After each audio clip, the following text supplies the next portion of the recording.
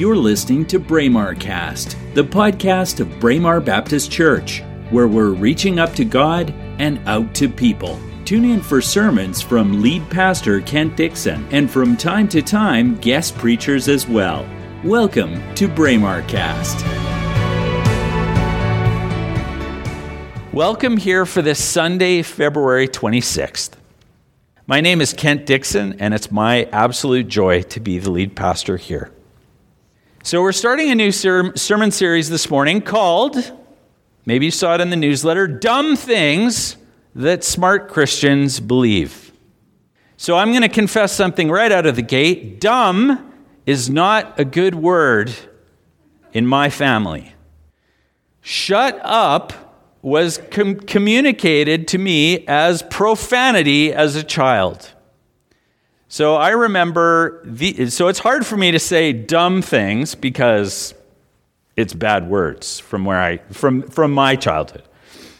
So I remember I have two older brothers, much older.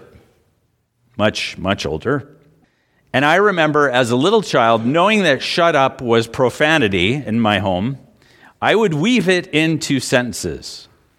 I would tell my brothers to shut up the door or shut up the window. And I thought I was getting away with it. So anyway, in this new series, we're going to look at some of the dumb things, some of the incomplete or mistaken concepts that some Christians have come to believe over time. And often with the best of intentions. That's something else we're going to recognize. Or with no reason to doubt what they have heard or have learned from others over time. So maybe that title sounds mean, as I said. But I'm not saying that people who may believe these things that we're going to consider are somehow dumb or unintelligent themselves. See, I said the D word again. Only that they've come to believe something. Come to believe something that is possibly somehow untrue or maybe incomplete. And in some cases in this series, we're going to discover that there may be concepts or sayings that you think are in the Bible that may not actually be there at all. Ready for that? That'll be fun. So belief. As we begin this series, I want to consider something together. What is belief? What does it mean to believe or to believe in something? That's usually how we apply it. I believe in something. Well, you know my love for language. The Latin root word cred, C-R-E-D, translates into believe. And this is where we get the English concept of belief. So that's an interesting root word, cred or creed. So we can begin to, I think your wheels might already be turning, recognize other words that are then connected to the idea of belief or believing with that same root. What about credence? Belief in something. What about creed? As Christians, we follow creeds, which are statements of belief. What about credentials? See the root in there? That's an official record that proves you are who you say you are. What about credit?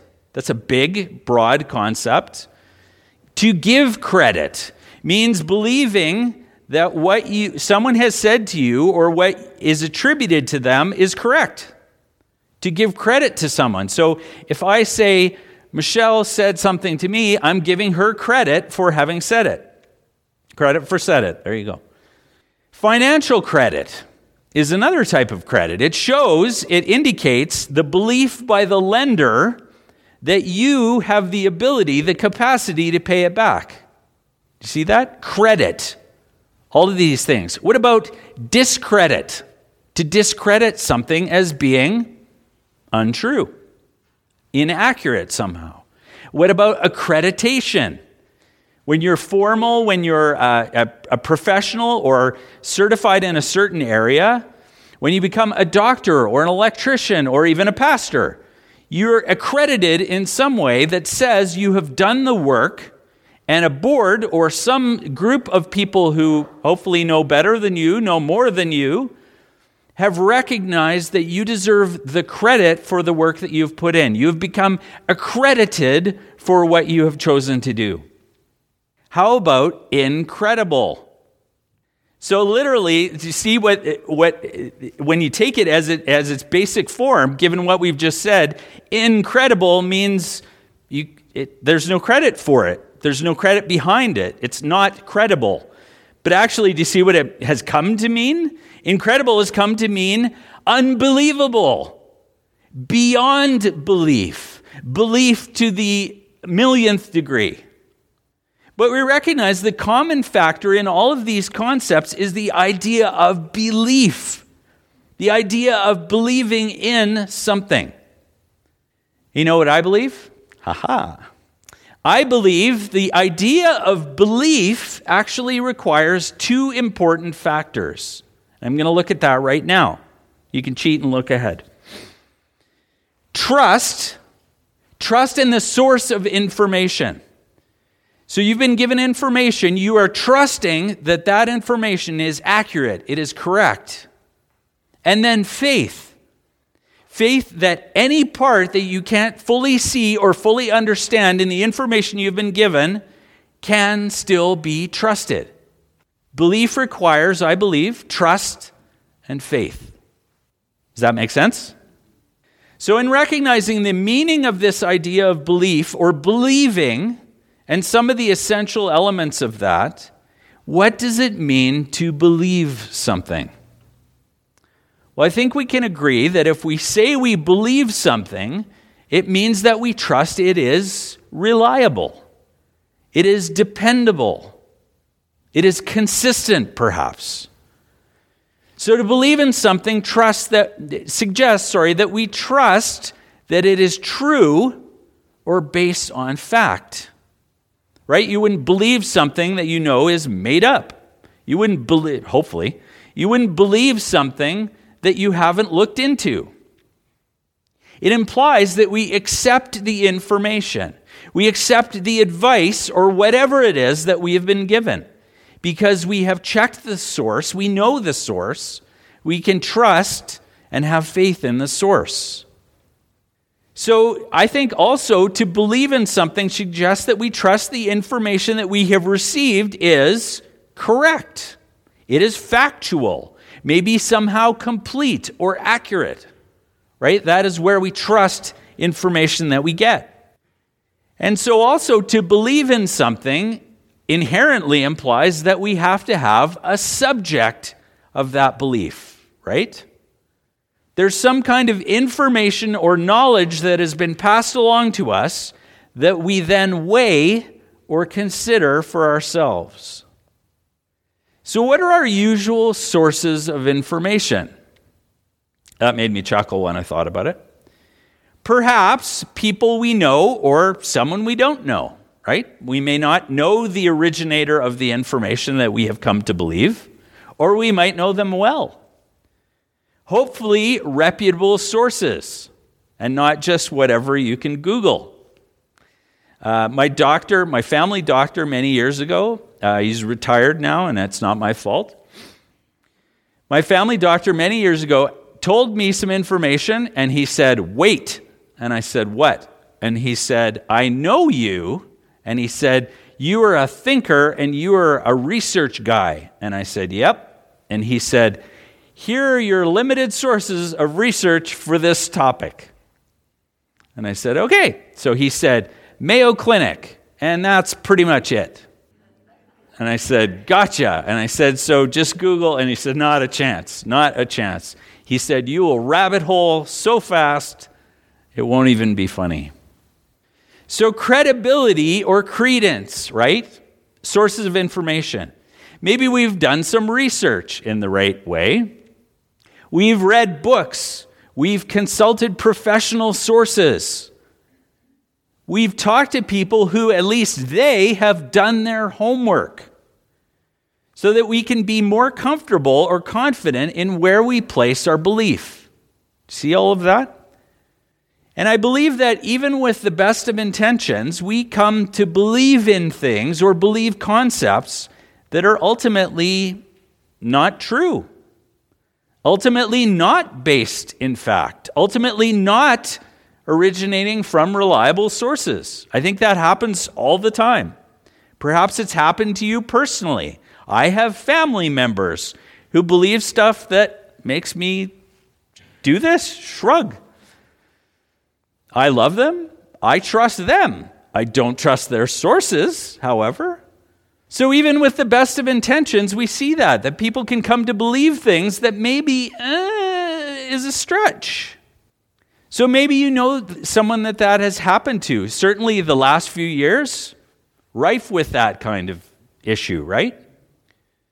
And a personally held belief or conviction, maybe for you or someone you know, didn't wind up standing the test of time. Something they believed in their core, in their very fiber of their being, didn't stand up to further study, to further information.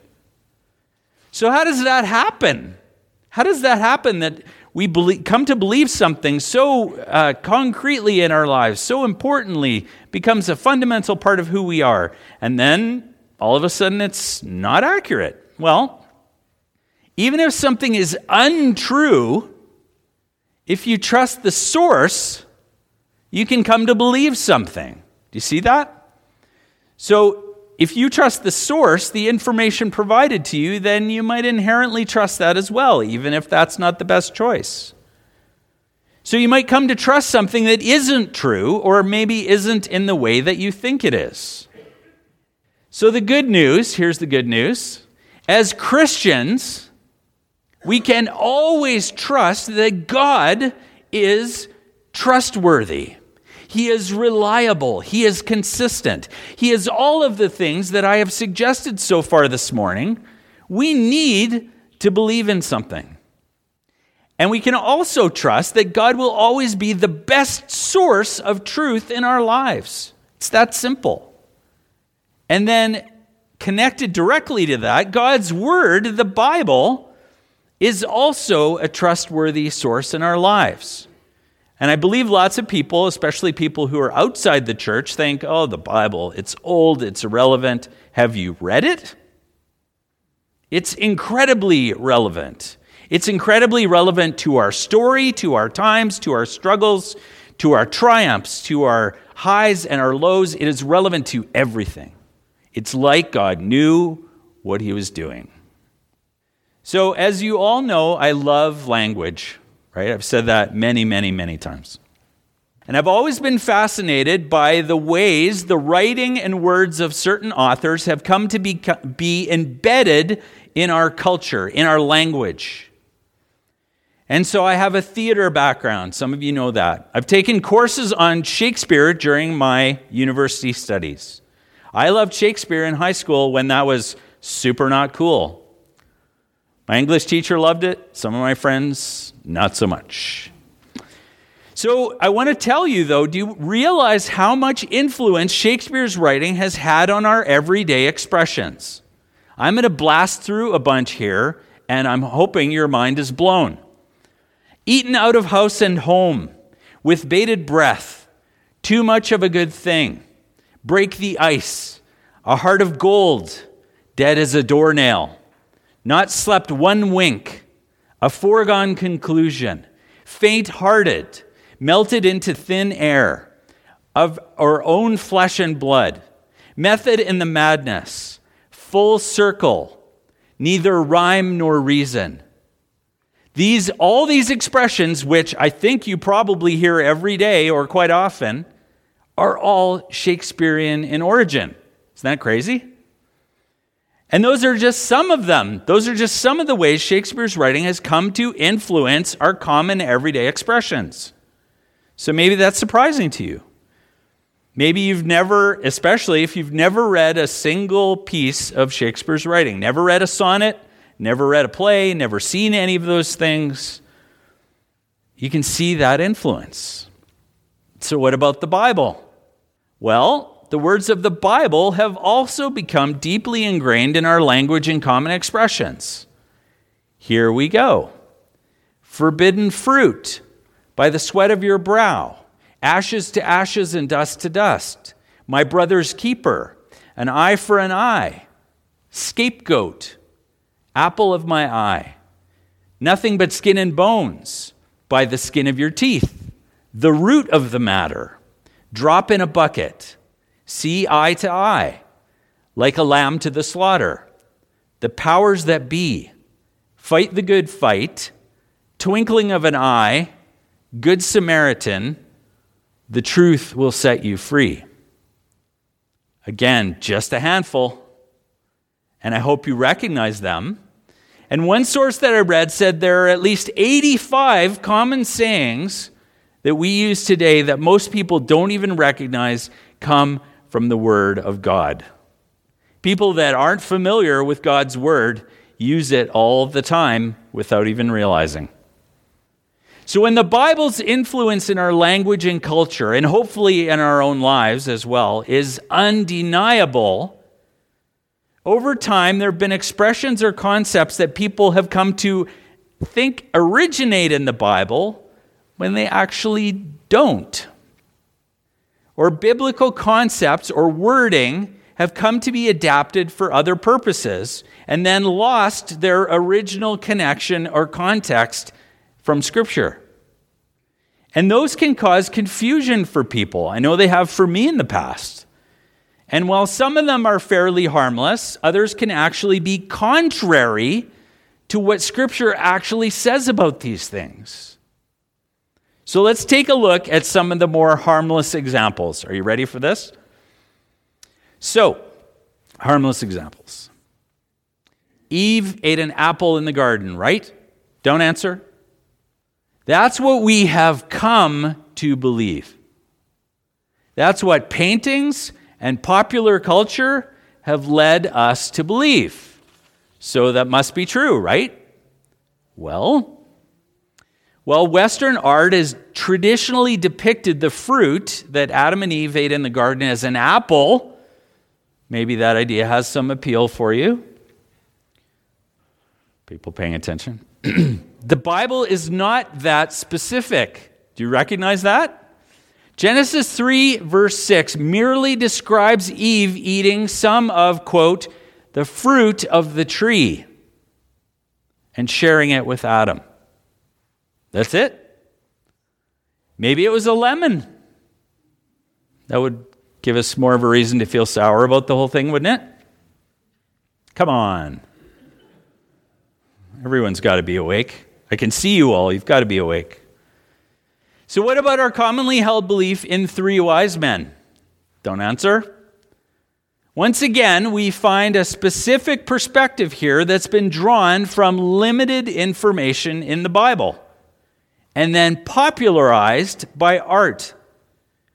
So while we may sing We Three Kings of Orient Are at Christmas, Matthew 2 verses 1 to 12, in that story, the Bible tells us that there were three gifts, but never specifies the number of wise men or magi who came to see the baby. Never specified. We have come to assume, right, it's logic, well, there were three gifts, therefore, is it a stretch? Maybe. So logical, as I said, in some ways, but it's unnecessary. And it's also limiting in that case. Oh, three gifts must be three, done, packaged, neatly wrapped up. It's not what it says. Oh, and take wise men out of your nativity scene as well, because they came much later. Much later. The story of Jesus' birth is condensed into those figurines that we put up in our houses every year. Those three guys, later. We almost need an addendum to the nativity scene, like a separate section. Because they did arrive much later when we read in Scripture, when Mary and Joseph and Jesus had already moved into a house in Bethlehem. Then they came. But we package it all neatly and logically in our minds. Okay, so what about the whale of a tale from the Bible that you may have first heard? Paul and I were talking this morning about flannel graph. Maybe that's the first time you experienced it. Flannel graph characters pasted up. So despite what you've seen in Bible story books or maybe Veggie Tales, if you're a little more contemporary, the Bible never specifically says it was a whale. Right? I learned it was a whale. I'm sure my Sunday school teacher thought that was logical. But the runaway prophet Jonah, some translations of Jonah 1:17 and Matthew 12:40 use the word whale. Some do. But the original Hebrew and Greek translations, the words used there mean great fish. We assume it's a whale, right? Because maybe that's our limited understanding. Or again, as I said before, that's what we were told by someone we trusted. Why would we think otherwise? So you can see from these examples that assumptions or traditional interpretations, no matter how they may be inaccurate, can become belief, can become ideas that we assume are correct and come to take as being fact. So let's take a moment to look at some of the things the Bible says itself about belief. And I want us to recognize two things this morning. First, to believe in the sense of having faith means trusting in and having security in who Jesus Christ says he is. Good thing it's on the slide because I can't read it. Who God the Father says he is, and then who we are as a result. So let's look at three passages. John 14, verse 1.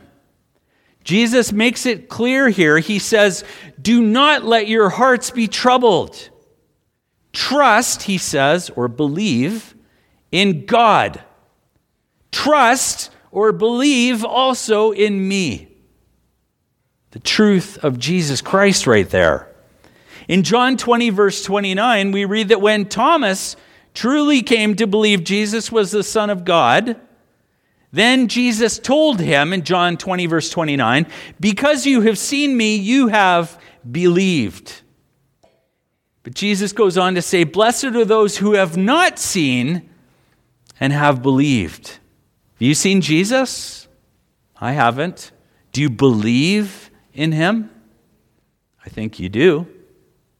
In John 14, 12 to 14, Jesus said, "I tell you the truth. Anyone who has faith in me will do what I have been doing. He will do even greater things than these because I am going to the Father. And I will do whatever you ask in my name so that the Son may bring glory to the Father. You may ask for anything in my name, and I will do it." Faith in Jesus, faith in God. Who Jesus says he is true. It's trustworthy and reliable.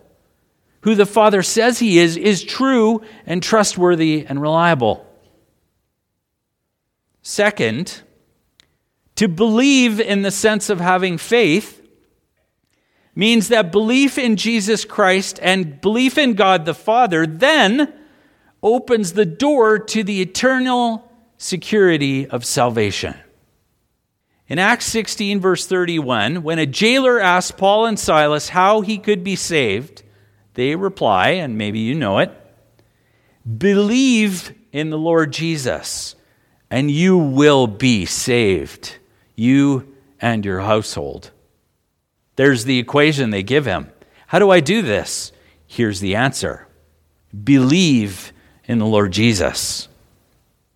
And then Paul expands on this concept with direction and clarification in Romans 10, verses 9 and 10, where we read that if you confess with your mouth Jesus is Lord and believe in your heart that God raised him from the dead, you will be saved. For it is with your heart that you believe and are justified, and it is with your mouth that you confess and are saved. There's the complete picture. So remember, as we began this morning, we considered that the fact that to believe means to trust. It means to trust in the source of information. Trust in the information you've been given. And then faith. Have faith that any part that you can't see or fully understand can still be trusted.